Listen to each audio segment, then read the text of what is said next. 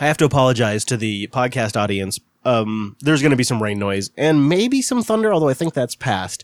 About 15 minutes before we went on the air, I was watching a storm approach, and it just got bigger and bigger. And then about 10 minutes before we went on the air, I realized it was really impacting my LTE performance. I sent Wes a message, and I'm like, Wes, my LTE coverage is dropping rapidly. So Wes goes and looks up the weather map for me. He's like playing meteorologist over there. You know it. And I look at it, and I'm like, it's not clearing up anytime soon, is it? Nope. So I decide, all right, I got to get the cell booster up, see if I can't get the LTE signal back up to some sort of usable range so that way we can do the show. Because I'm remote, I'm in Wyoming, I have to have good connectivity.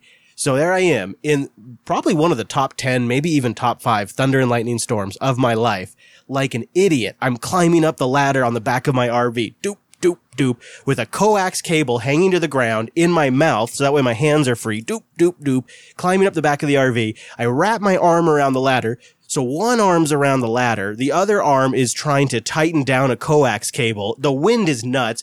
My clothes are getting soaked by this crazy sideways rain. I'm up on the roof, getting this thing all tight, and I climb down, boop, doop, boop, doop, doop, doop. I'm just totally soaked, head to toe by now. I feed the wire, the coax cable, into the RV, in one of the slides. I just feed it in there. I go get it all hooked up, power up the cell booster, sit down, get ready to do the show, and I notice my cellular performance has not improved at all. I go look, random air light. I'm sitting there dripping water on the floor with a random booster air light. So I got no LTE. I got a big storm. But you know what, Wes? The show goes on. It sure does. Can't stop it. This is Linux Unplugged, episode 254 for June 19th, 2018.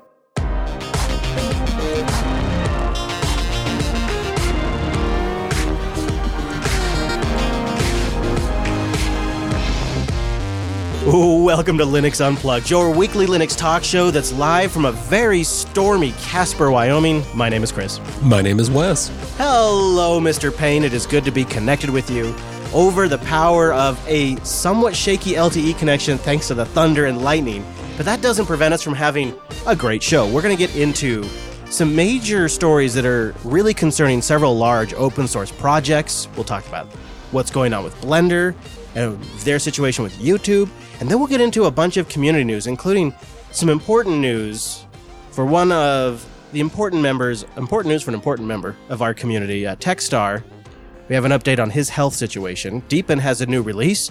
We're doing an update, too, on the Librem 5, what they're working on, where they're at, some new portable hardware coming, a distro you might not have considered, and then I'll give you an update on my adventures at setting up Linux Academy with OBS, running on Kubuntu 18.04, and migrating their live stream from a Mac to GNU/Linux. Then we got a little segment on retro games. I've just sort of embraced it. I've decided it's time to be an old man. I'm going to love the old games in a way that only the old games can love me.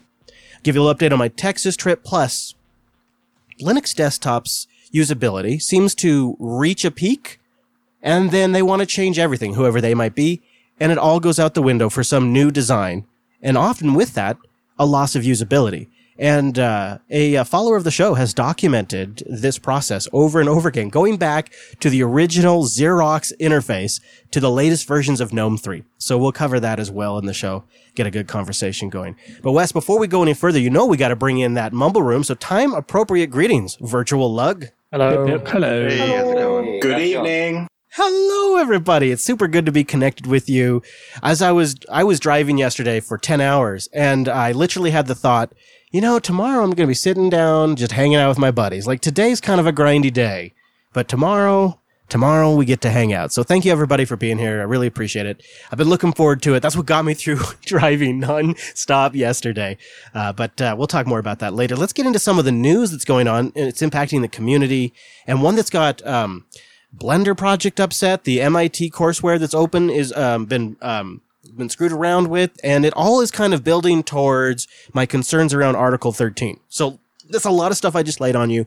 Let's start with the bigger picture stuff. YouTube, it's an ongoing issue, and the centralization of services. We've been constantly reminded of the limitations that open source and free software projects run into when they use centralized services like Slack, like GitHub, and like YouTube. And several popular YouTuber accounts, including the MIT OpenCourseWare account and the Blender Foundation's accounts have had all of their videos blocked. Channels just been screwed with completely by YouTube. And in a little bit of irony, too, the MIT courseware stuff has been taken down because it contains content from MIT, according to the YouTube video. Have you seen this, Wes? Yeah, it seems... Oh, man, I don't know. It's very frustrating. I'm still trying to catch up on all that's happened because a lot has happened kind of quickly, but just the fact that there's so many blocked videos, that the centralization of this platform is once again so highlighted. I just want to watch local media. Yeah, I know, right? Yeah. So the MIT one isn't an isolated incident either. There's other organizations that have been blocked by their own content. I once got a copyright flag on my own voice. You know, when I do the introductions, I did one for Coda Radio. I go, this is Coda Radio, episode 283. Yes. They flagged my own voice once on YouTube, claiming that it was owned by somebody else. Because it's just some scripts, right, that are listening to the audio waveforms, doing matching. It's not as advanced as we like to think it is. And that's how Blender is getting screwed. No, right? Absolutely not. It has so much data to churn through, and it's really just a simple, somewhat simple fingerprinting procedure. So there's very much limits, and unfortunately, we hit them all the time. And you can thank Facebook for all of this. I think also, though, the YouTube, like Python scripts to do content ID matching, didn't it really start with the Viacom lawsuit against YouTube before Google bought them? Sure, but no other company has promoted more responsibility of the platform to monitor uploads than Facebook. And now there are even actual very concrete proposals waiting to be voted on, especially in the EU side, on actually making it Google, for example, responsible for the content, and to require automated tools to exist so that content can be removed within an hour. Right. So if they, like any corporation, like they already had Content ID because it was for the Music Association to get out of their their ass. Now they have another incentive to try to make sure the algorithms are acting as fast as possible. And as a consequence, we're seeing now open source projects to be mostly affected because those were the ones that usually had more loose policies. I think it's just a natural consequence of the political environment at the moment. Yes, I think you've nailed it there. And Blender is taking matters into their own hands. They've launched video.blender.org, which is PeerTube. It's just a test at this point, but it's PeerTube, which is a peer-to-peer video distribution platform. I tried it. Doesn't work as well for me. Blender thinks that this is something to do with the monetization strategies at YouTube, because they've never, since 2008, tried to monetize their YouTube channel, but it keeps getting turned on for them, and they keep going and turning it off. Who knows? But I think what you say, Dar, is the bigger point here is people are really upset about if we cauterize all this with legalese and we essentially take the YouTube problem, which I just mentioned, and we apply it to the entire internet, where you're supposed to, for every GitHub documentation submission that has a screenshot, you need to have somebody review that. It just gets completely unscalable, and several different projects are raising a red flag about Article 13. And UbiPorts is one of them. They say, "Dear UbiPorts supporters, the freedom to develop software collaboratively online is at serious risk by an article included on the current proposal for copyright reform in the European Union. The specific proposal, known as Article 13, which, just a side note, sounds like something out of 1984. Sure does. Imposes mandatory upload filters on online platforms that share, quote, large amounts of user-generated content. Large amounts is not clearly defined, so that's red flag number one. And it could be as many as 500 pieces of arts, 500 songs, 500 programs, 500 units of any work that could be legally protected by copyright. This is extremely concerning, and it's not just UbiPorts that's raising this red flag. The Free Software Foundation over on their website says free software is under attack within the European Union. The proposed European Copyright Directive poses a great risk for free software and its development. The Legal Affairs Committee of the European Parliament will be voting June 20th and 21st on whether or not to continue to allow us, as in the free software community, to build software online together. So one of the situations I say is especially for open source projects listening, don't flug out of the platforms just yet, because then they will say, see, you have an alternative. Use your voice to actually make your argument against the Article 13. The EU is actually doing a public consultation, and I will provide the link if you guys want. Yes, please. I'll drop in the show notes. That you can participate and basically, just say your piece, and it's going to matter. Even if you're not a local business, even if you're not in the EU, it will matter. Yeah, I will definitely put that in the show notes. It's also more than just the 13th article. The 3 and 11 are also terrible. Yeah, and I don't understand them as much, but it sounds like it could actually impact people that are just sharing news articles and whatnot. What's your understanding? It doesn't have any correlation to fair use. So even if you do something legally in the fair use concept, the European copyright reform would ignore all of that and still say that you're violating it. And then there's other cases where if someone provides a service that you display that service, or let's say, for example, you take a Twitter a tweet from Twitter, and you use the embed thing where you display it directly from the Twitter embed code, and then you load it on your website, you're violating the copyright reform of Article 11 at that point. Right, and they're trying to essentially protect the journalist and say, you have to go to the source to get the information, so therefore they'll stay alive, they'll stay in business because everybody will be forced to go to the source. What are your thoughts, Dar? No, they explicitly put a tax on it too. Actually, it's not just forcing you to go to the source. They the ancillary link, that's what they call it essentially, says that if you include a snippet, it's not so much the link, but if the link brings a snippet over, that snippet requires a license before you can actually present it. So platforms that like Google News would essentially have to pay a tax. What about my show notes where I link to a story and I include like a preview of the article in there? Like maybe I even embed like a quote. If you embed that quote, then again, if this place that you're gathering this information from is a news outlet, because this is very specific to news outlets, it doesn't go and say, hey, your blog or something. It goes like into a news agency. So that is actually the bigger problem, because it's also making distinction between copyright of some individuals versus other individuals, which is actually probably illegal, but curiously enough, because you're discriminating against citizens, different types of citizens. But essentially, the end result is still news organizations would be able to get these licensing benefits. At least that's what their intent is. And when it comes to the other measure that they want to pass through, which is what we already talked, Article 13, like fair use right now is not standard across the EU, which is one of the reasons to bring these actually copyright reform overall. We're losing out in some countries, and in some countries people are actually gaining. So even though it feels very negative when we look at from technical point of view, it is easy to see why there's actually still some support for this reform. Some countries don't even allow you to take a picture of a building. And also the parliament, like in the UK, don't allow you to use any content that's for satire. Like there's all kinds of different things that are violating fair use, the idea of fair use. But there's that one individual thing there's so many things wrong with this reform that there's so many things that break the idea of any kind of fair use in trade, that it makes it where most of these services are just trying to make as much money as possible.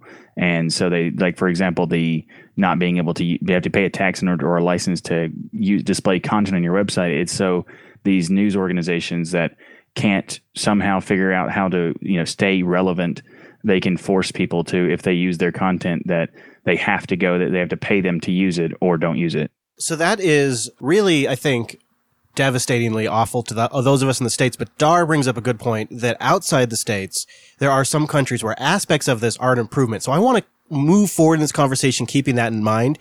But talking specifically about Article 13, this seems to be where it really goes off the rails, because UBports, other aspects, Article 3 and those aspects, maybe there is some merit to that argument. But Article 13 of this whole copyright reform seems really to be where the damning bit that the internet's freaking out about is. UBport says that it's going to totally screw over Launchpad and GitHub for them. and that all user-generated content on those platforms will have to be reviewed at the time of submission, and it'll have to be, if it isn't found in violation or potentially in violation, removed instantly. Yes. That doesn't seem possible. Like the bigger companies could maybe, you could argue that big companies could sustain that, but smaller like open source projects would be impossible to review any code like that. I completely agree. And not only that, if you actually zoom out a little bit and see what a lot of EU countries are attempting to try to do, they like France and Spain, even a couple EU countries basically did it. They've set up what they call AI incentive programs for companies to open their AI incentives. To be honest, this is no-brainer. You open an AI center in tax incentive for companies to bring their AI development to your country. Then you make it so that it's actually required to use AI services like upload filters. And there you go. The economy booms there, not elsewhere. Yeah. This is no-brainer. What these countries are actually, the countries that are pushing more for this vision are the countries that did investments to make tax benefits and tax cuts for setting AI research centers in their country. Now, from my very US-centric point of view, admittedly, it feels like the EU keeps screwing up my internet. So first of all, can I just say I still am angry about all of those notices about cookies. I don't care. If I care about cookies, I'm taking care of it via other means. I am so sick and tired of clearing those messages.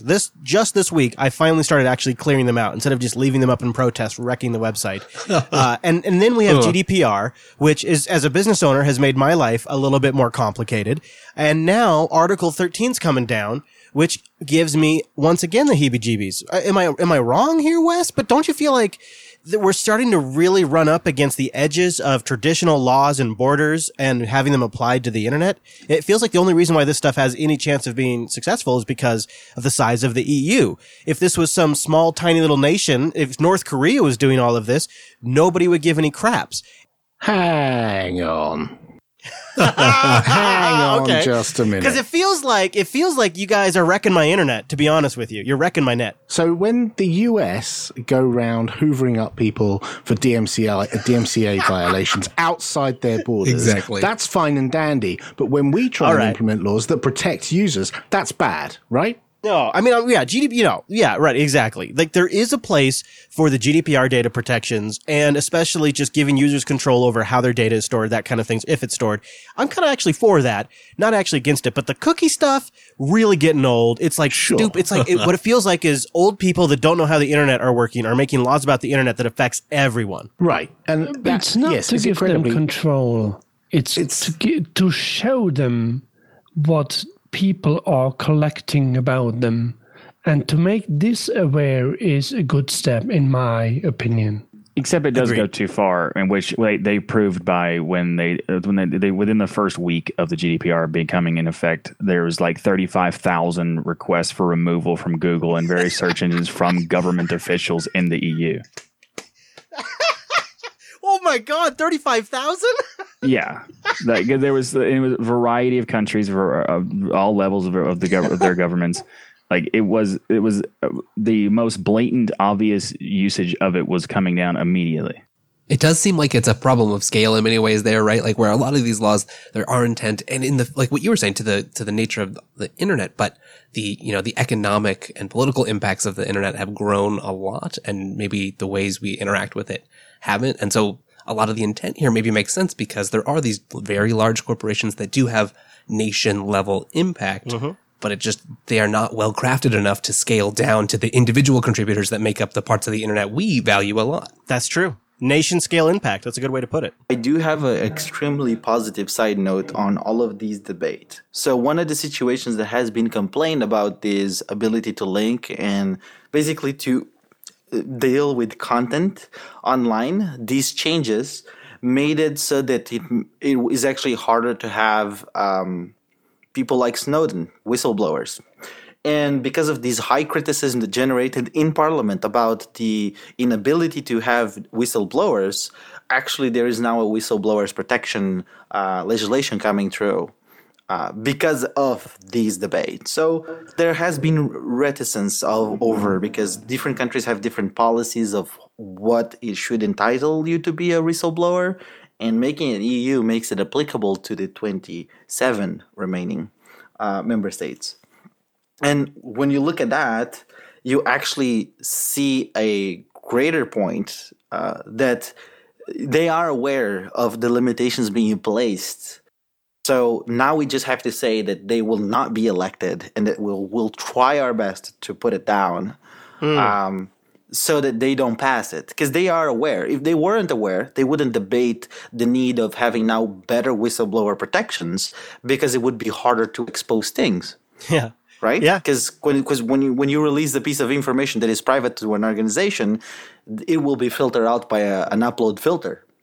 Right? So ultimately, making yourself becoming a whistleblower is kind of impossible then. Oh, that is really, really creepy. Popey, did you want to jump in? Because I know we kind of just went off on a couple of rabbit holes here. Did you want to follow up on my whole, you guys are wrecking my internet? Or I've calmed down. You made your That's point. fine. Okay. And just to be clear, I don't think anybody here would be happy to defend the DMCA. No. No, and I wasn't defending GDPR either.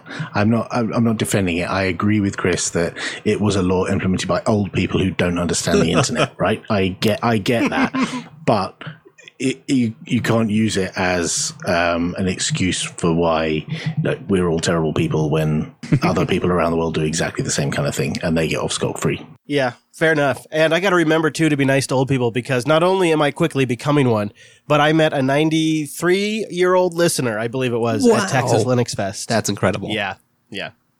So I got to remember to be nice. But now you can get paid for your data. I guess that's a positive thing with GDPR. I'll take it. Maybe I could just start selling my, that could be a good way to make revenue. And there's actually definitely a couple new advantages. So, for example, right now, if you get, let's say, a speed ticket, you can't actually use the camera footage to prove that you had, for example, an alibi. But because the data is yours, you actually have a right to that data to request it and to have it. And therefore, you can use it, for example, to prove that you were in a different place in case of a false accusation. This is just an example of what actually GDPR does for you. It goes even further. Like you're talking about, for example, how your credit score gets evaluated. Because GDPR doesn't cover just your data, but data related about you. Ultimately, you have to make the question of, all right, if you go to your bank and say, hey, give me all the data that you have on me, they will have to basically show you how they're using your data to evaluate your actual credit score. And as a consequence, it disambiguates lots of services that are around data. I think that's a positive thing, because oftentimes algorithms nowadays make decisions that affect your life. You kind of want to know how that happens. In a way, you could also think about this could be like a good thing to, as far as the GDPR, it stops people from asking for data they don't need because they're too afraid to just store it, that they don't have it, so they'll disable things like was it New York Times or some other news organizations would disable JavaScript entirely so they didn't have to deal with it anymore. I've really enjoyed the reduction in spam email that's come my way over the last few weeks. That's been quite nice. But also, don't forget that the US have just as many ways to screw up the internet as the EU do. You've got SOPA, you've got net neutrality, you've got... SOPA didn't pass, PIPA didn't pass. No, but they could have done. That's the point. Net neutrality was good, and it's been removed, and that's true. That is going to be a problem. Yeah, it's a fair point. You're right. The U.S. has everybody really that has any major influence. It's what you do when you have the influence, right? Yeah. Yeah. So another influence in our community has been Techstar. He is the guy that made PC Linux OS. I've been following PC Linux OS since I was a Mandrake user way back in the day. It's been a long, long journey. And I have some bad news. I just wanted to make you guys aware of it. And maybe you can send well wishes or do whatever you do.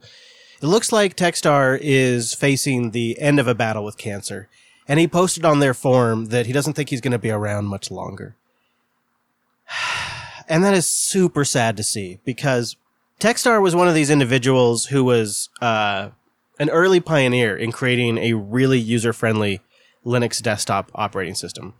And he's held strong opinions. He's been a really unique individual in the community, and he's somebody I've followed for a long time. And when I saw this announcement, I just wasn't prepared for it. I was in Texas at the time too, so oh yes. Siri says, by the way, she says she doesn't understand. I just want you guys to know that Siri just let me know that she doesn't understand why Techstar is losing his battle with cancer. And I don't like to cover downer stories like this, but it is. And it's something I think people need to be made aware of. And we can get into the bus factor and small distribution debates in the future. But for now, the show's best wishes to Techstar, his family, and the PC Linux OS community. I'll have a link in the show notes if you guys want to see that. Or if maybe you want to go in and jump in if you've been a member of the community and leave your comments. I think there's probably not much to add, but our thoughts are with them, and it's super sad. And man, cancer sucks. Cancer just, like, talk about something that has taken some great people. Absolutely. Yeah. So that'll be links in the show notes if you guys want to read his words and maybe leave a message in the forum.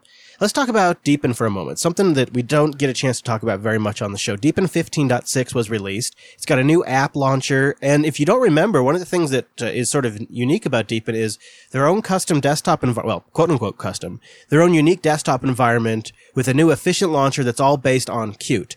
It's a little more modeled off of Windows 7, I would say, the launcher, if I were to give it a description. It's like a start menu, you click it, you get your most favorited apps on the left side, then you get computer, document, videos, music, pictures, downloads, and the clock on the right side. It's a more traditional style launcher. And it's a nice update. There's a new welcome app as well, sort of reminiscent of Mate Welcome. Does anybody in the Mumble Room that knows better than I remember what distribution Deepin's based off of, or what the desktop environment is based off? Yes, Debian. I think they used to be Ubuntu, but they're Debian, and their devs environment is their own, the Deepin desktop environment. What are our thoughts on this? Doesn't seem like it gets much attention because I think its largest audience is outside the U.S., but they say their claim is sort of expect the simplicity of GNOME Shell. And maybe Budgie, and okay. But cute, like cute underneath. That does sound appealing to, I think, a lot of what you've talked about previously on the show. Right. I am downloading it now because it seems like they have caught on to the zeitgeist. I can't speak to it because I haven't really tried this release, but I will. They're very friendly every time you talk with the devs, and they generally fix the stuff you complain about. I had that experience. But also, weirdly enough, every time I go to IRC to talk with them, I get a huge influx, an increase of influx of spam from China. That may be just a coincidence. The other thing is, I guess maybe why people are reluctant to actually use it as a daily driver, even though there's, technically it's being open source and we can check it. Is that the power that Chinese government has on Chinese companies or whatever organization runs on China. And that generally, I think, will be their biggest bottleneck, right? The elephant in the room always. They did announce that they did have contracts in some ways with the government. See, that makes it even worse. I guess it will work well for their market because, all right, people already are using the system, right? And are already bound to the same legislation. So I guess it makes sense. Like if you're using, it's like we understand, Google is going to be a friend of NSA and so Microsoft. We understand that. And we're generally okay because we have that same regulatory environment in every other company that operates in our territory. So for them might be okay, but for us it feels like, okay, this is a party we don't really go with. Good points, Dar. You're on fire today. I wasn't going to say it for some reason, but I agree. That was the elephant in the room. And I don't know why. I just felt like it was inappropriate to bring it up. So I'm glad that you said something. What do you think, Michael? It is interesting, and it definitely has to be said because it just is what it is. But there's no evidence that they're doing anything wrong as far as tracking any information or anything. There's been multiple attempts to show, to test to see if there's any spyware or anything. And while there are some things that are somewhat sketchy, none of it's technically any kind of spyware. So as far as me, the reason why I don't use it is because it doesn't have Plasma, and that was an easy choice. Boom! Right there. And funny enough, we probably have higher scrutiny for Deepin because just of where they are based, and we actually check more than stuff done in our own region. But, people are biased and... Isn't that funny? You're so right. We should be much more critical of stuff coming out of the U.S. really than we are. So all fair points around. I want to talk to Wimpy in a moment about his new NUC, but before we go there, how about just a super brief update on the progress of the Librem 5? It's something we've been tracking fairly steadily on Linux Action News, but we've kind of had a few smaller developments that don't quite rank moving up to Linux Action News, so I thought I'd just bust them out here for you. First of all, in case you didn't know or forgot, it is a Wayland stack on the Librem 5, and they're continuing to work on that. They've been testing the vibrators in that thing, chargers, and the usability improvements to their Posh phone shell. Posh is the name. And they say it's running on top of Wayland now. They've had some lock screen improvements. Arrow widgets were added to the library for swiping, etc., so you can just get a little overlay. They're continuing to work on their backend GTK3 calling application, their dialer application that they call calls. Clever. And on the hardware front, they continue evaluating components like the Wi-Fi module, still in evaluation right now, vibration motors, and battery charges. You got to test some of that stuff, make sure it's the right stuff. Especially battery chargers, I would imagine. And they're also exploring camera options still for the Librem 5. And I think, like all of the previous outreaches, it's really top-notch. Purism has a great blog where they're really keeping everybody up to date on all this kind of stuff. They're working hard, I would imagine. Having been inside companies that are trying to expose the great work that's happening to the blog, it can be a long process. And I really commend them for doing that because I love watching how they're building this thing. Looking at the prototype stuff that they're doing and the fact that you can get a prototype sent to you and stuff like that, it's so cool that there's people now like doing videos of them testing stuff, working on like showing the Plasma Mobile working on the prototype builds and stuff like that. It's very cool to see. Oh, see, I was under the impression that the Plasma Mobile folks hadn't got Librem 5 test hardware yet. Oh, they don't have it. The Librem Purism is doing it. Ah, okay. So the Plasma Mobile people are getting the prototypes, but the fact that they're showing that Plasma Mobile is working on their current prototypes, that and Purism themselves are doing it to show that it is functional. Like that's very cool. Yeah. So, and I think a couple other folks are still waiting to get their test hardware yet, but maybe they're not there yet.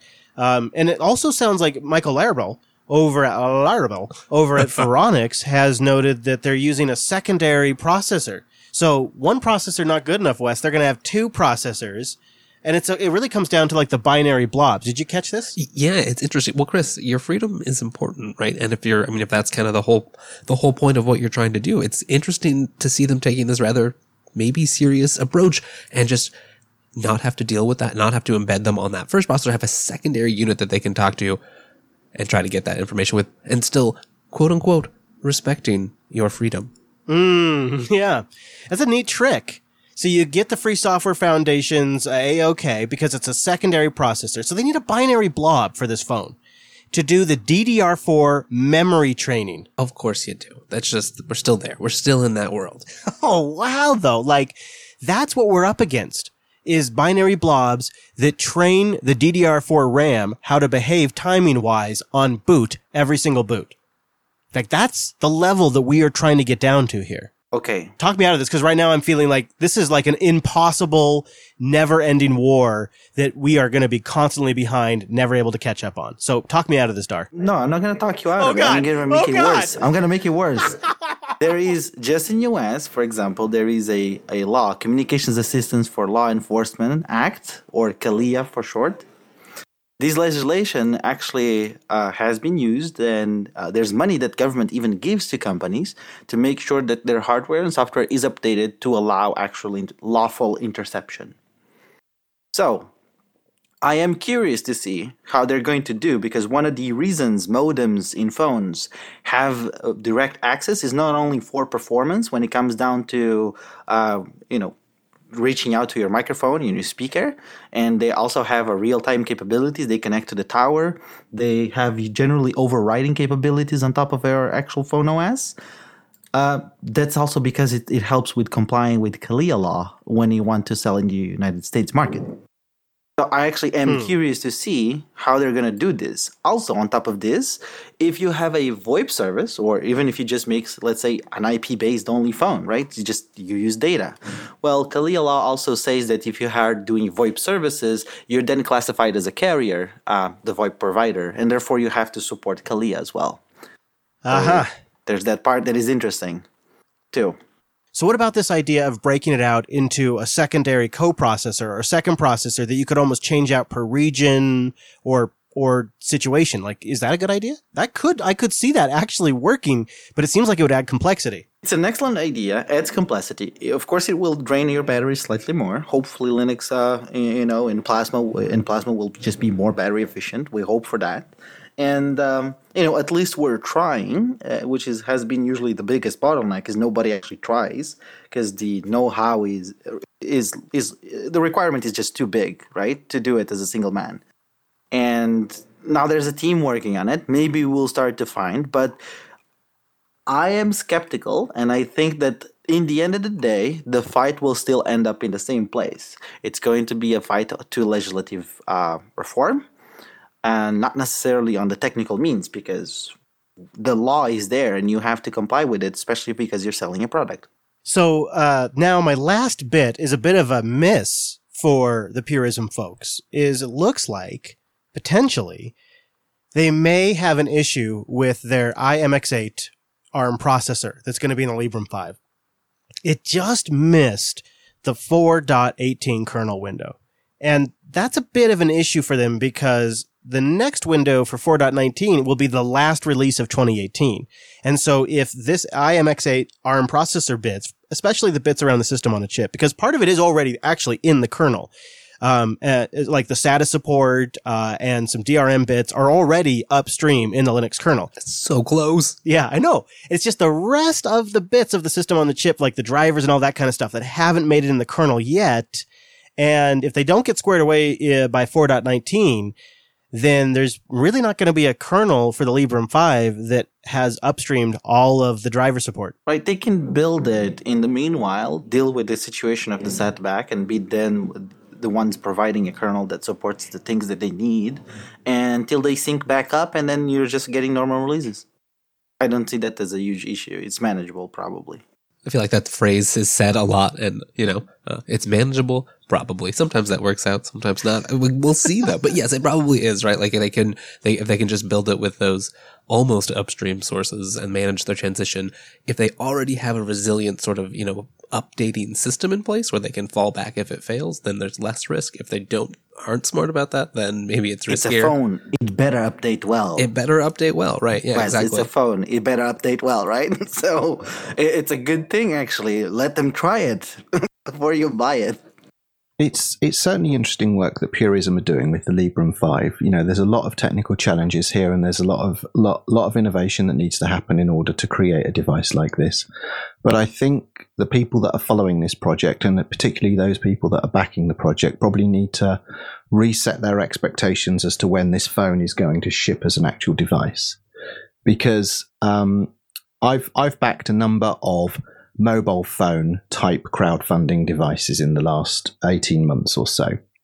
And at the moment, they're posting lots of interesting information about the hardware enablement that they're doing and the applications that they're writing and their display stack and all the rest of it. But their goal is to launch in January, February next year. On the crowdfunders for similar mobile devices, 6 months from delivery dates, they were making prototype devices and manufacturing runs to test the manufacturing processes, to square away quality assurance, niggles and what have you, so that they could start to plan for production runs. And on both these crowdfunders I'm referring to, one was the Jelly Pro phone and the other was the Gemini PDA, even though they were doing this 4 and 6 months before their release deadlines for the devices, both missed their release targets by 4 and 7 months, even though they were, that far along in their, production planning, actually making the devices. So for all of the interesting things that are going in the software, whilst the wireless chipset's not agreed and whilst the camera module's not agreed, that means that the casing dimensions and what have you is also not agreed yet. So they can't be in a place where they're producing casing samples and starting production runs. So I think, these devices are going to ship into the back end of 2019. Not January? It will be a Herculean effort if Purism pull it off, and they deserve, a round of applause and all the champagne corks popping in celebration if they do it. But I can't see how they're going to be able to do that, because from what I understand, they don't have engineering samples of the devices, and they don't even have dev boards available to all of the people that are working on this stuff yet. So, hardware enablement needs to happen in various projects, and those developers will need devices in order to do that. So it's a very interesting project, and it's great to see all of the updates. But in terms of actually producing a device, a phone that you can hold and use, I think there's some considerable way out yet. Yeah, I can't really argue with you on that. That it all kind of adds up. So let's talk about your NUC for a moment, because I have been thinking about making this RV studio setup permanent. The part that is not permanent right now is I'm just using my XPS laptop, which is not quite the right machine for the job. And I also would like to have that machine available while I'm doing the show for like browsing the web and whatnot. And I've been thinking about installing a NUC in a cupboard. So above where I'm sitting, I have a cabinet. And in that cabinet, I have a DBX286. I have a PreSonus sound interface, and then I have a USB-C hub where I have all of that stuff connected in, and then one USB-C cord down to my XPS. And I can get all of that with one cord, and it's fantastic. I love it. Beautiful. It's great. I could make it a little bit better, though, if the machine was permanent. If it wasn't my personal laptop that I just play around with and I use to play video games, even though it's not got a great video card. A podcasting station right there in the RV. Wes, you might call it a podcasting workstation. Oh, I like it. So the NUC was really what came to mind, because I could just slot it right on top of all this equipment in the cupboard, and it has USB-C on it. But the last time I talked to Wimpy about it, he said, there's some stuff missing from the kernel, so it doesn't work so good. He didn't quite say it in that high-pitched voice. But, I don't know, a little birdie tells me that perhaps Wimpy has reached some level of success, and now I can't help myself. I'm beginning to dream, Wimpy. How are things going with your Linux experiment on the new, the Hades Canyon NUC? Yeah, it's the Hades Canyon. I have a fully hardware accelerated Hades Canyon NUC now. Oh. So I thought the big problem was that the video drivers weren't in the kernel yet from Intel. Like they hadn't actually submitted them upstream, or they hadn't. No, it's actually from AMD, because this is a Vega M GPU. So it's actually the work of AMD. So what's happened in the last week is this. Linux kernel 4.18 release candidate 1 has been released, and the necessary kernel drivers exist in the 4.18 kernel. So you need the 4.18 kernel, you need the microcode for the RX Vega M GPU, which is not in the upstream Linux firmware Git repository yet, but it is available from AMD's staging Git repository. And the other thing you need is Mesa 18.1.1 or newer. Are you writing this down, Chris? I am. At the weekend, an interesting thing happened. So you can install Ubuntu 18.04, any of the flavors will do. And the Ubuntu mainline kernel PPA now has 4.18 RC1 in it, so you can go and grab that kernel. And Timo Aaltonen, who's the maintainer for the graphics stack in Ubuntu, he's been updating Mesa in 18.04, but has also started to prep what will be the new enablement stack, and Mesa 18.1.1 is in the X updates PPA. So just by turning on a couple of PPAs and installing a different kernel and updating, just doing an update to pull in those Mesa updates, and then adding the microcode into libfirmware AMD GPU, I now have the whole thing going, which is great, and it's performing quite well. Now, the thing is that for this to really fly, it needs Mesa 18.2, which is currently in development. So if you what I haven't done yet is test this configuration with Mesa 18.2. So that's a project for this weekend, and I expect some modest performance gains by doing that. But right now, as a workstation, all the bits and bobs are now working. A work casting pod station is what FreckLab calls it in the IRC, and I think that's not bad. Just a pod station? It's a pod station. It sounds like it's a bit of work, but not insurmountable. It's really quite straightforward. Yeah. Once you know what needs doing it is really quite straightforward. Yeah. So how likely would any of this be to land in, say, like a hardware enablement of 18.04? So by Ubuntu 18.04.2, all of the necessary bits and pieces should be landed in order for this to function. Oh, that sounds really nice. Yeah, but what I'm talking to some people about at work is also, so 18.2 will be out just after 18.10.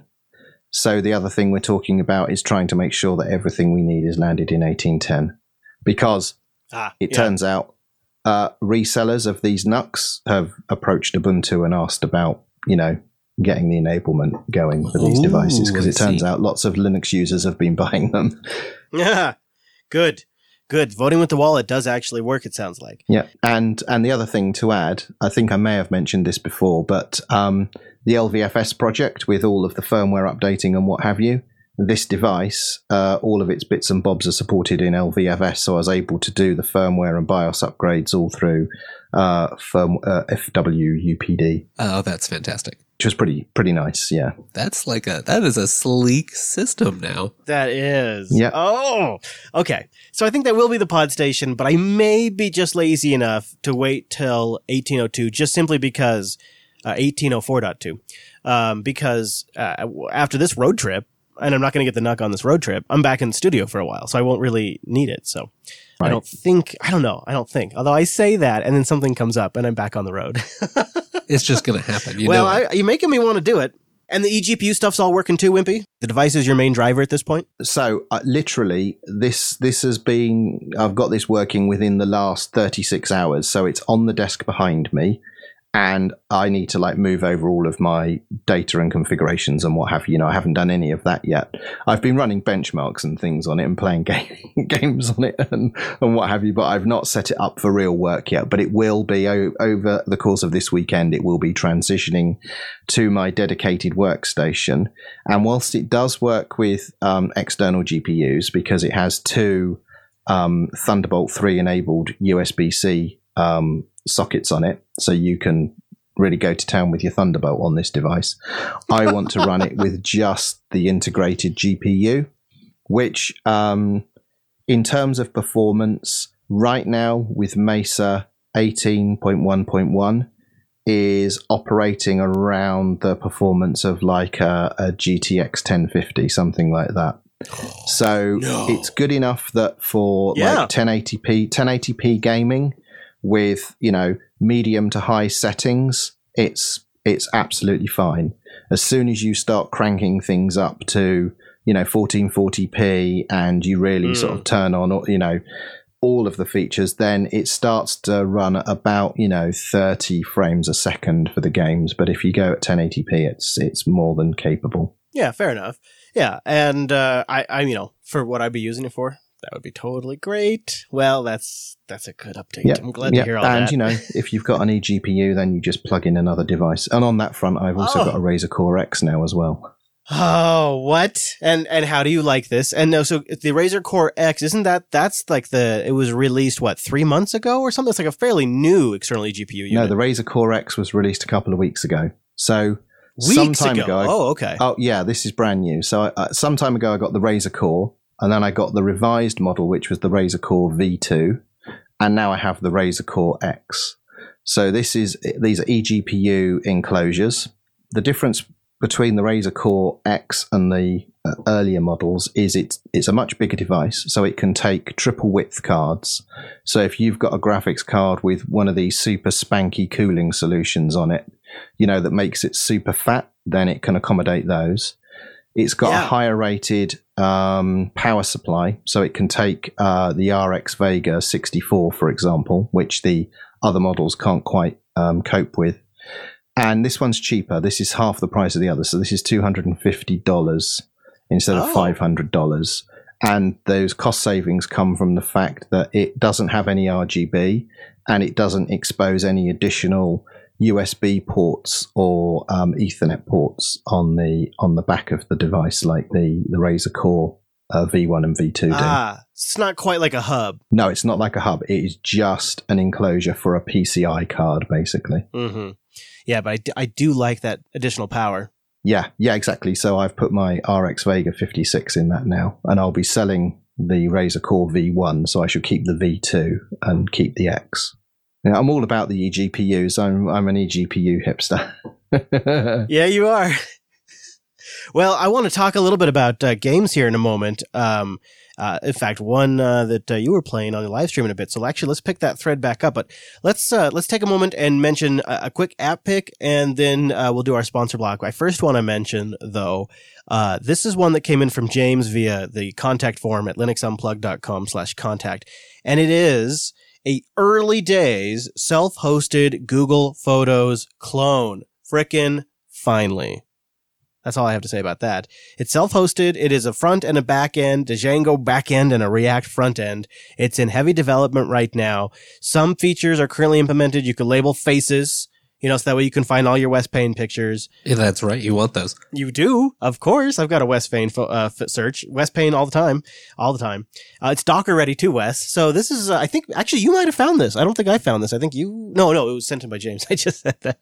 I don't know if you had a chance to look at it, Wes, but it looks like it could be the beginning. Actually, yes, I'm playing with the demo right now. It's not bad. I mean, for the basic browsing around, looking around, it seemed just fine. There's several galleries on the demo site of seemingly random faces grouped together, so I don't know what that says about the actual application performance. But otherwise, it was a fine UI. It seemed to work well. Yes, you can check it out. If you go to the link we'll have in the show notes, linuxunplugged.com/254, and the login is demo, and then demo 1234. And the guy says right here in the GitHub, as Noah calls it, that it's early days.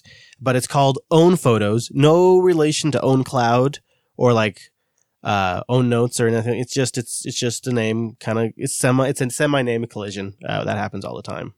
And it's got back-end, it's got like a back-end and a front-end. So the theory could be that if this were to take off, one day you could have, say, Shotwell that is using the back end of this thing, and Shotwell is a front end or something. So yeah, it could have some potential. And probably with a little bit of help from the open source community, it might get there. So we'll have a link to that in the show notes.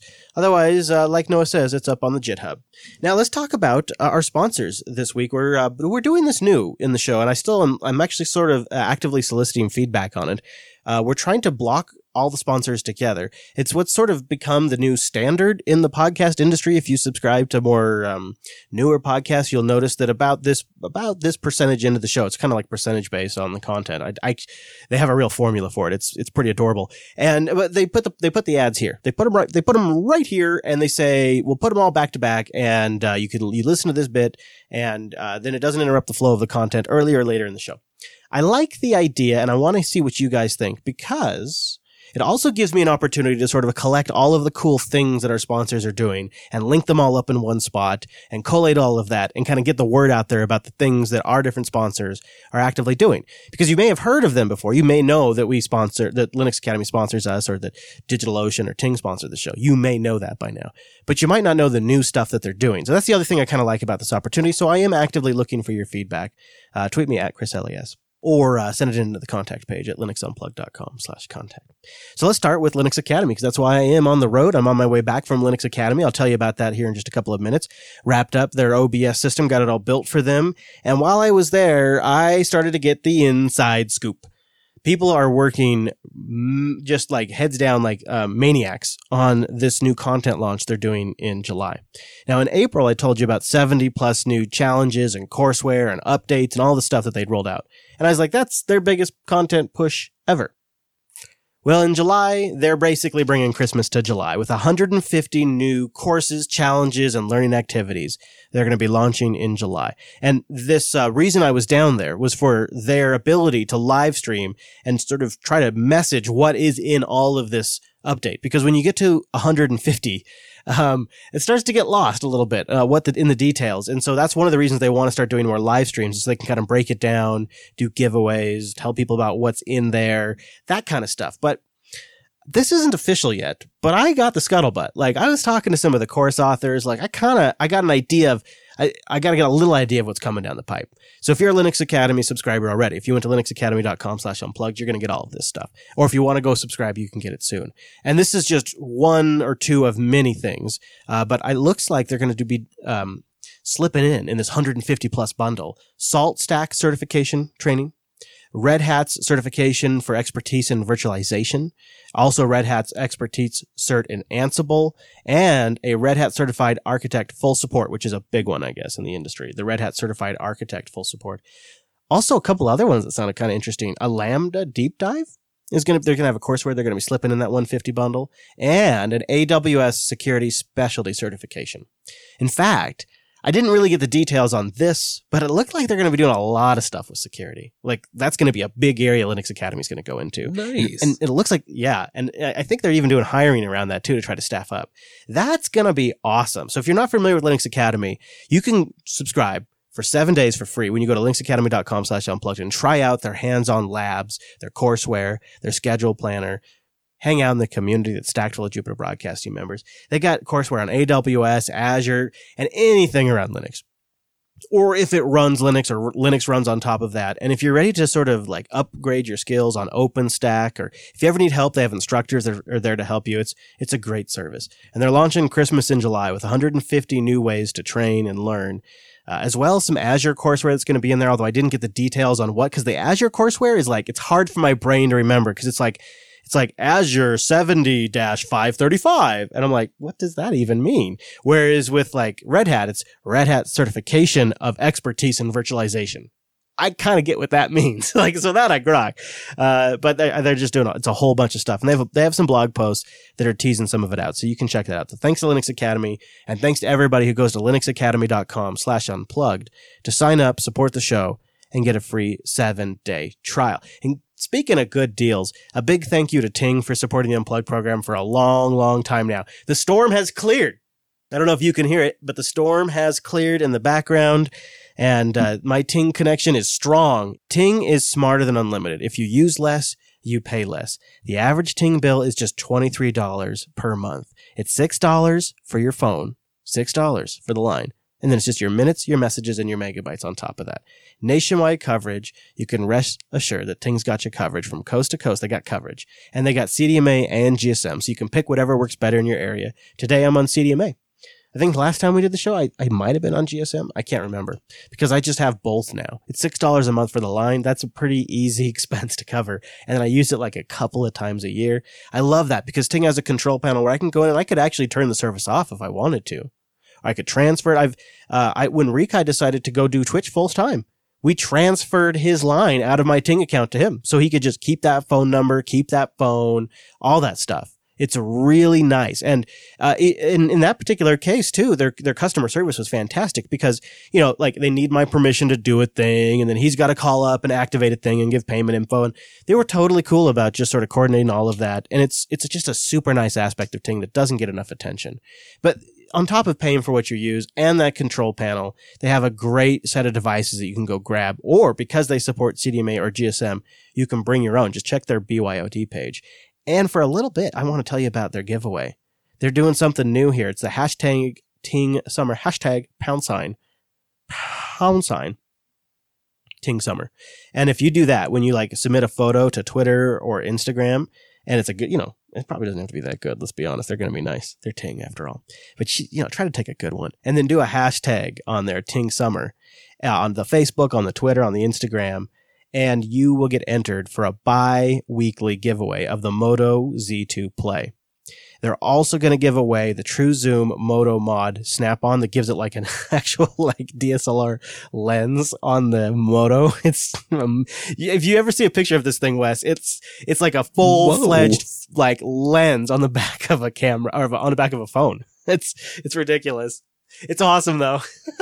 And they're giving it away. That's great. For like, using a hashtag. So I just encourage you to, Ting is awesome, dude. They're just insane. Great. There's a few rules and the whatnots, so just go over to their blog, but do me a favor. Start by going to linux.ting.com. That'll take $25 off a device, or if you bring one, it'll give you $25 in service credit. But on top of that, it lets them know you heard it here. linux.ting.com. Then click over to that blog post and read about the giveaway, because I think you can get on that.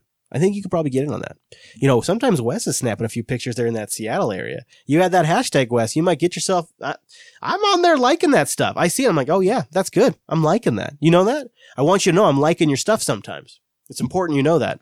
Hashtag Ting Summer. All right. Now, before we go any further, I got one more thanks to give out here because we all love and know DigitalOcean, and you can get in on the goodness, do.co/unplugged, get a $100 credit. Yeah, $100.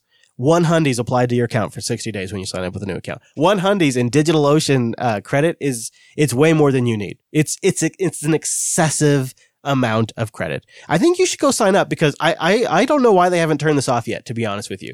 If I was DigitalOcean, I would cut this crap off right now because I don't know what you're doing with that $100. Because here's the thing.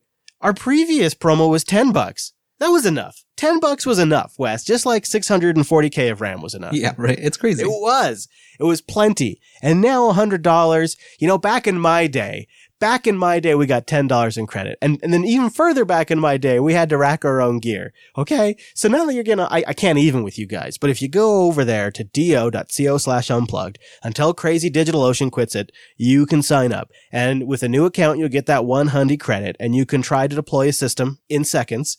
I mean, it just only takes you seconds to get a system up and going. You want to go try out GitLab and say screw you to Microsoft, which I don't necessarily agree with, but I don't judge you either. Well, you can do it with that 100 credit and then just see how perfectly useful it is and then just keep paying. That's probably what I would do. But you know what? I can't really say what you're going to do. You may just want to seed your favorite distribution for a bit, but they do have some really cool options. Like you can mix and match droplet resources now, which is kind of a new feature for DigitalOcean. So say you want like a lot of CPU for all that Monero, well then you can just throw like a ton of CPU, which I also do not recommend, but you could. And let's just say you want a lot of disk because you're like Crazy Chris and you're backing up all the photos from your road trip using Nextcloud to your cloud, which is your own cloud up on the DigitalOcean. I want all the disk, Wes. That's what I do. So I attach 250 gigs of block storage. That's how I do. And let's just say that I had this really long video message I wanted to send Wes. You know how I would do that? DigitalOcean spaces, generate a URL. You know what somebody ought to do is they ought to take, and this is a serious thing, they ought to take that DigitalOcean API, which is really well documented, easy to understand, and I think their crazy great dashboard might be a client of because it's feature complete, I tell you what.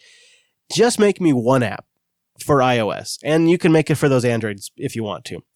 Put it in the share sheet. So I hit a share button, it comes up, and then I hit a button on my share sheet, and it creates a DigitalOcean space using the API with my account, and then generates a link, and then I could send that file to Wes. Because you see, that would be awesome, because the DigitalOcean API is so slick that there's already tons of great open source software that's been created for it. So this is just one more thing that Chris is asking for. Somebody out there go take advantage of it.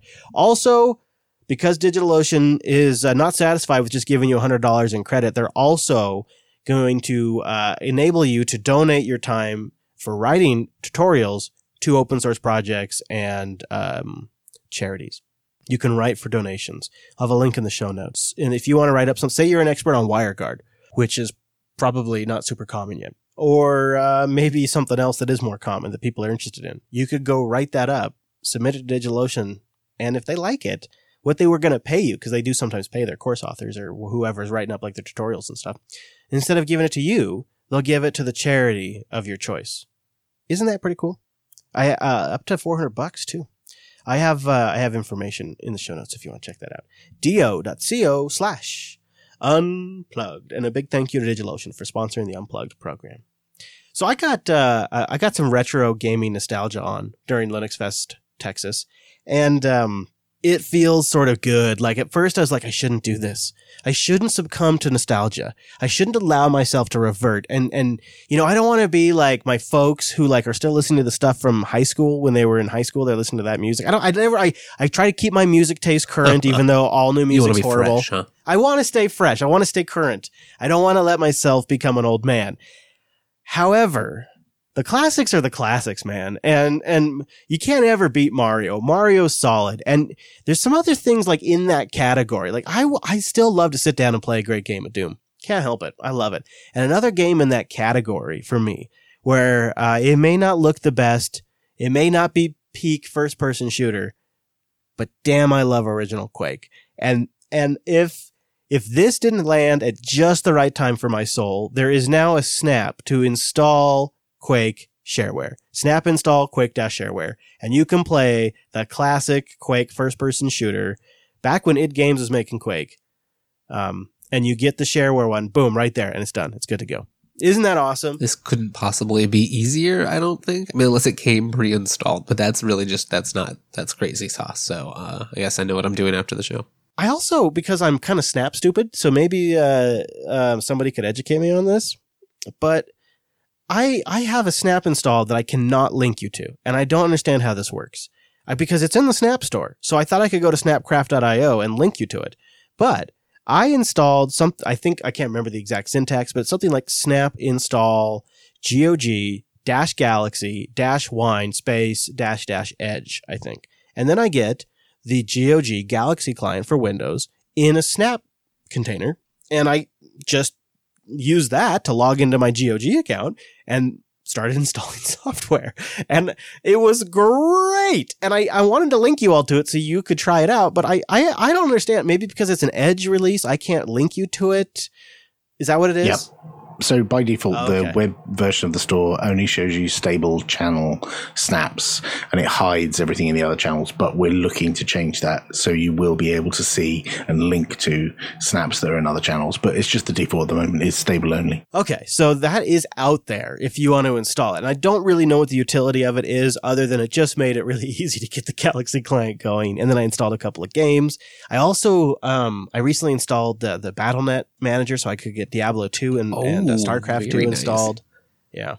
It's been happening over here, Wes. It's been happening. The guy who made that GOG Galaxy Snap is actually in the IRC. It's Dill Dan, and he's going to give you what you need to do to run it. Oh, thank you, sir. Very nice. So the other thing that I noticed was created as a Snap. It's not exactly a retro game, although it did come out in 2008. So I guess that was like a decade ago. Is Trackmania Nations Forever, which I got to watch you and Wimpy play on Wimpy's live stream the other night. This is now a Snap that you can just install somehow. I don't understand how this works. Maybe somebody can explain this to me. You can Snap install the Trackmania Snap, and it comes down, it pulls down like a Windows installer, which then launches and loads additional software. Am I getting this right? Yeah. So, Trackmania Nations Forever is a free-to-play Windows game, but it's proprietary and you can't redistribute it. So the Snap is called TM Nations Forever, and the Snap contains a Wine runtime and some scripts to bootstrap that environment. So when you install the TM Nations Forever Snap and run it for the first time, it interrogates the isolated wine prefix, sees that the game isn't there, reaches out to the internet, downloads the installer from the internet, and then installs the game into the contained wine environment that Snap created. And then you now have this Windows game running in Wine inside the Snap, and now it's just a game that you can use. And also, you're saying it's retro, but for me, I'd been using Linux on a full-time basis for 13 years by the time this game came out. So when I actually discovered it for the first time, this was a new game as far as I was concerned, irrespective of what the release date was. And I think it stands up. I mean, it's pretty. It runs very fast. It works really well on integrated graphics and discrete graphics. Nice. And the most important thing is it's really, really good fun. It's easy to play, but very, very difficult to put down. Yes. Yeah, I really just enjoyed watching you two play it the other night on your live stream. And I thought to myself, like, when I saw the year was 2008, I thought to myself, how did I miss that? When I was watching them play that the other night, I would have thought it was a game from maybe just 2 years ago. It did look really sharp. So the 2008 thing isn't a put down. The other thing is when we were doing that live stream, we were both live streaming. So the Papy was live streaming to his channel and I was streaming to mine. But we were obviously using the Snap of the game. We were using a Snap of Firefox to drive Twitch. We were using a Snap of Discord to communicate with each other. We were using a Snap of OBS to do the live streaming, and then a Snap of Telegram to orchestrate our listeners. And we were joined by several of the Ubuntu podcast listeners who installed the Snap and came in and joined us in game. Incredible. Wow. That's the part I like. Yeah, it just makes it super easy for people watching to also play snap install and you're good to go, which is, that's a really great feature. Yeah, and this was extensive QA because we just published that snap into the stable channel. So being the dedicated people that we are, Popey and I were doing QA on Twitch from 9:30 until 1:30 in the morning just to make absolutely sure it all worked fine. Bless you. I love you. my job. That is the kind of dedication that you just can't pay for. That is true dedication, gentlemen. Yeah. Write a letter to Canonical and install right. Mark at ubuntu.com. Yeah. Well, it does seem to work quite well. And so we'll have links to that in the show notes as well. Mr. West, you and I were debating on the pre-show, like how to cover this next story. It's from a listener of the show, Pro Bono, and he's also involved with AppImage. And it does influence his write-up a bit over on Medium, but he makes some solid points about Linux desktop usability. And he writes, why do desktop environments increasingly degrade the desktop UX that once used to be straightforward and common sense? Now stick with us here. This isn't like the common rebaked argument we hear all the time. And don't mistake Pro Bono for anti-Linux. He's a fan of the Linux desktop and the projects we're going to talk about here. But he says there seems to be a tendency specifically for desktop environments and applications to mess around with the proven concept of menus. Menus specifically seem to be what have him upset. And Bill Atkinson, the inventor of menus, well describes them. He says, in a quote, "I'm proud of the pull-down menus. I thought that pull-down menu was a very good solution to providing visibility, spatial memory of where the commands were as well." And that's you can find that quote in the Computer History Museum as well. He says, Pro Bono, he goes on, "Why is there an unsettling tendency to kill the beloved file, edit, etc. menus that also date back to the Lisa interface that has been engraved in our brain muscles for 40 years? This goes way back, but yet we seem to keep wanting to reinvent it." Going back to Bill Atkinson, another quote, he says, "The nice thing about this menu was because the titles of the menus were always much narrower than the items. It basically tripled your effective screen. You could scan along the top and see all available commands without doing any of them. You could harmlessly see what is available." And discoverability seems to be a big point of Pro Bono's case here. He mentions like the new GTK3 popover menus, which they were super, super proud of, have taken out all of the keyboard shortcut commands in order to make the menu shorter. So there's like no Control-C for copy, no Control-P for paste, no Control-S by the save. Discoverability is gone. But to make matters worse is, and the browsers really started this offense, is it's all compounded by the hamburger menu. Like, we gave Microsoft a hard time for the ribbon, but the hamburger menu is the biggest offender of all of them because it's just this lazy cram everything in this 3-dot menu. Just put it all in there. Cram it all in there. And that's really like a huge step back. In fact, and I love this, Pro Bono goes to point out in his post that when you go way, way, way back to 1981, the Xerox Star, the original thing that Apple ripped off the idea from and iterated on, the Xerox Star had a hamburger menu in 1981. Had a frickin' hamburger menu in 1981.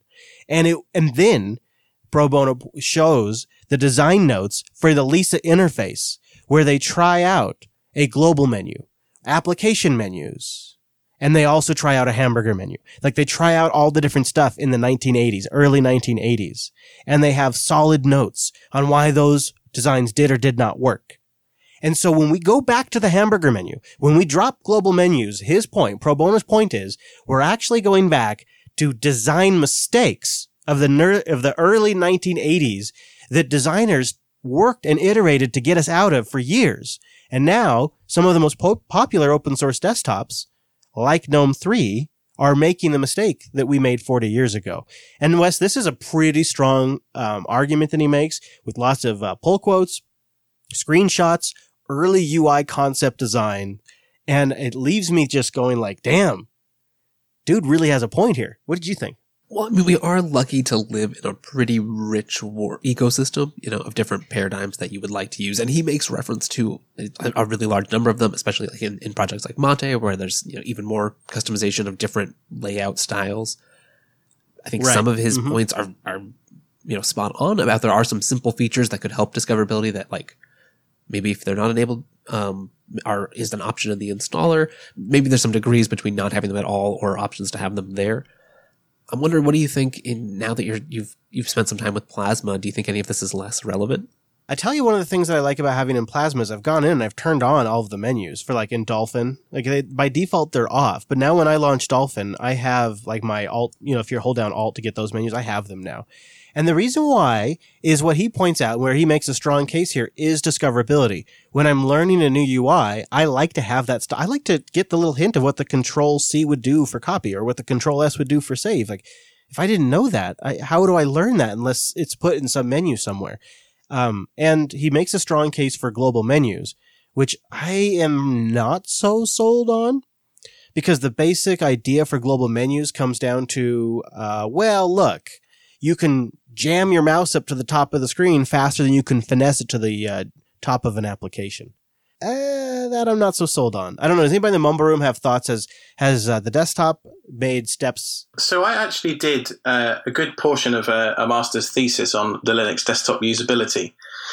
And I tested Cinnamon, Mate, KDE. It was all the stuff that was on Antegros back in the day. That was all the defaults that were there. I didn't install anything special. And the most quote unquote usable desktop was Cinnamon. And if you look in the Hacker News comments for this article, there's actually quite a few people who say, "Oh, have you tried Cinnamon?" in some kind of magical way. And I think there's a lot of stuff that different desktop environments do well. And one of the things that's mentioned in the article is on the Mac, for example, they have the search in menus for help. I can't tell you how many times that's actually saved my bacon when I've been looking for something quickly. And I think there's a lot of small things that Linux could learn from Mac and Mac could learn from Windows, and it's a cycle. But the other thing that's happened in the last 10 years is that obviously mobile interfaces have come along and they've kind of shaken up how most people interact with devices. And you look at things like the hamburger menu, and they are, as a direct consequence, I believe, because of mobile stuff. Yeah, I agree. I don't necessarily need to have the about stuff available, taking up valuable screen real estate all the time. But I do probably want my history to be available, for example, easily in a web browser. Yeah, I definitely see there's a compromise too when you're trying to save like development resources and you want to create mobile applications, you want to create desktop applications, you want to create web applications. There's going to be compromises that are made. I think it's a tight line between compromises and repeating old mistakes. And there's also, who are you targeting? You have to think like some of those desktops you can be very productive in once you've learned everything, and discoverability is perhaps less of a priority for you. Obviously, that's not the best for reaching a wide audience or a number of things, but for power users, sometimes that's all you care about. Yeah, and I definitely agree once you kind of know a system. That's a good point. Alex, you ought to drop a link in the IRC to that write-up you did. Now, I want to kind of get out of here with just kind of an update on how things went at Linux Academy and with the work I did there, and just spend the last couple of minutes on that. But just a quick mention, I think it's FreeBSD's birthday today. I think they just turned 25, so congratulations to the FreeBSD project. Just want to mention that too in the show. So today we're doing the show from Casper, Wyoming. We were just in the middle of a storm, but now actually blue skies are starting to clear. Since we did the last Linux Unplugged, I've driven 1,070 miles. Whoa. 19 hours and 25 minutes. Mm-hmm. Yeah. Impressive, sir. Thank you. I left Linux Academy last Friday, and for some crazy reason, Hadia flew back to Seattle Friday AM really early, picked up all three of our kids and brought them back to Dallas, and now they've been with us for the drive home. So that's been fun, and it was a good way to spend Father's Day for sure. That sounds great. Yeah, it has been great. It has been great. It's been challenging to do work, but it's also been really nice to have this opportunity. And we split our time up between playing hard, getting sunburns, which we've now gotten out of our system, and driving like crazy, and doing a bit of work here and there. We had 95 plus days though, for like weeks. So we were just ready to get out of there. So we pushed hard yesterday, drove a lot. Kids are off at the movies right now as I do the show. They're actually on their way back right now. And then we're going to continue. We're going to keep on pushing home, probably do like a couple of more stops at like some swimming holes and things like that. And then make it home probably this weekend. Wow. If all things go well. Yeah. So the next Unplugged, I should be back in the studio, I think. That's wild. And so I got a Dell XPS desktop set up at Linux Academy. with Kubuntu 18.04 minimal install and the latest version of OBS. Now, they got a couple of PCI expansion, I can't remember, Sonnet, I think. I can't remember. Somebody makes, but they're just standard PCI USB cards, but each port has its own dedicated controller, and they got like 6 ports or something like that on the back of each PCI card. So each one has a controller with full USB bandwidth going into the PCI bus. Wow. Yeah, it's nice. And then they got Elgato capture cards that hang off of those. And they have different sources coming in, like a Chromebook or like a guest machine or like a desktop. And we also got them set up with a bit of a mixer setup so they could do a little mix minus action, and a 4K Canon camera coming into that thing, which was the first time I'd ever worked with 4K in OBS, which was fun. And yeah, it's a pretty straightforward setup that they're going to be using in July when they do their new big content launch. And I got them set up with the same switcher, the same Shuttle Pro switcher that I have in the JB1 studio. So now they have one of those, which is sort of fun. Oh, nice. Took a little funky work to get that going under Linux these days because it's not really well supported anymore, but it's still my favorite switcher. Yeah. But it went pretty well. I kind of want to go back down there in July, which is crazy because I've just gotten home, but that's when they're doing their live stream stuff for this big content release, and I kind of want to be there for the first stream because I don't really want there. Make sure it goes well. Yeah, I don't want the first stream on Linux to go badly. Your reputation's on the line. Linux's reputation too, right? So, because otherwise it's right back to Wirecast and the Mac. But I got to give credit. I met Jacob, their production guy they just hired recently, and he's never used OBS. He's never used Linux, but he's totally on board with learning because, he's working at Linux Academy now. And he That's just got awesome. this gig. Wow. Yeah. And so he was there. I was showing him how it works. Meanwhile, he was dealing with some exciting family stuff at home. And so that was we were balancing all of that, and everybody was super dedicated and really invested in making it all work. So I just want to be there if I can when it happens. I don't know. I'll probably fly down if it's possible, just to make sure that first live stream under Linux where everybody's watching goes smooth. And then after that, I'll feel much better. We did a test stream on Friday, so I know it works, but it's a little bit different when it's actually the time where it's go time, It always is, right? So we'll see. We'll see how that goes. But yeah, it was a good trip. Now I'm on the way home, and by the next time we see and hear and see me, I'll be in the studio. I'm a little sad, but I'm also kind of looking forward to getting back to Seattle. I'm looking forward to it. It'll be nice. I miss the studio. So let's wrap it up with just a little bit of deets. If you want to support what we're doing here at the network, you go to patreon.com/JupiterSignal. If you'd like to go get more of producer Michael, check him out, Tux Digital or Destination Linux. Also, you can check out our friends Wimpy and Popey on the Ubuntu podcast. Go check out Ubuntu podcast. It's always a great show, and their adventures continue there. A lot of things we talk about get picked up or continued on their show, so go get that at Ubuntu podcast. And if you want more Wes and myself, then TechSnap's your show, techsnap.systems. Do it. Boom. How about that for all the plugsies? I got through them all. The little block of plugsies. Also, why not join us live on a Tuesday? I'm going to just throw this out there.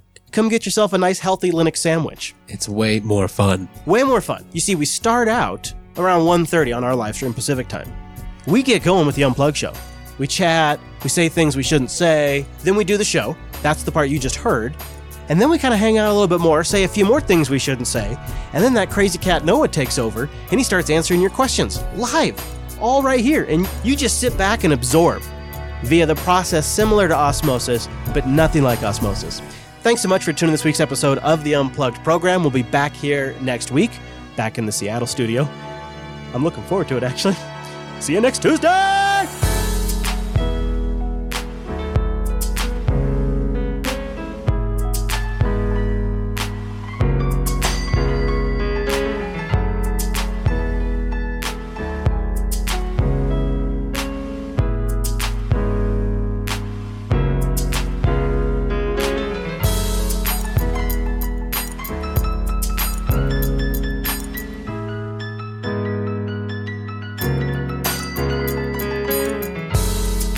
All right, now we got to pick a title. Those kids are out from the movie. They're in the Uber. They're on their way back to the RV. So the countdown has started. It's go time. So the EU broke the internet is currently the top one. It was a play on words. It was supposed to be you broke the internet, but anyway, never mind. Oh, I love it. Yeah, but who's going to read it like that? Who? Who's going to read it like that? Well, me, but then I'm weird. Yeah. Article 13, unlucky for some. Nation scale impact, first and foremost, copyright. that hasn't been passed really yet, okay? Let's not get ourselves advanced. Fair enough. Copyright is broken and stop killing the internet. Wow. Super positive show, guys. But they would actually reintroduce 20 years in a way. Because if you really think about it, currently it's 8 years plus after the author's death. And these new provisions would make it 20 years only.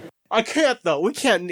All these are super depressing. We can't name the show that. We can't name the show EU Broke the Internet or Stop Killing the Internet. Like, Ionic. Well, come on now. Ironic. Okay. How about this one? How about Everything is Great? How about just everything is great? Let's just do that. Let's just do everything is great. We love you. Everything is great. Everything should feel fine. Nothing's wrong here. Nothing to be concerned about. Linux Unplugged 254. The longest title ever. Bury your head in the sand. Yeah. Nothing to see here. How are you?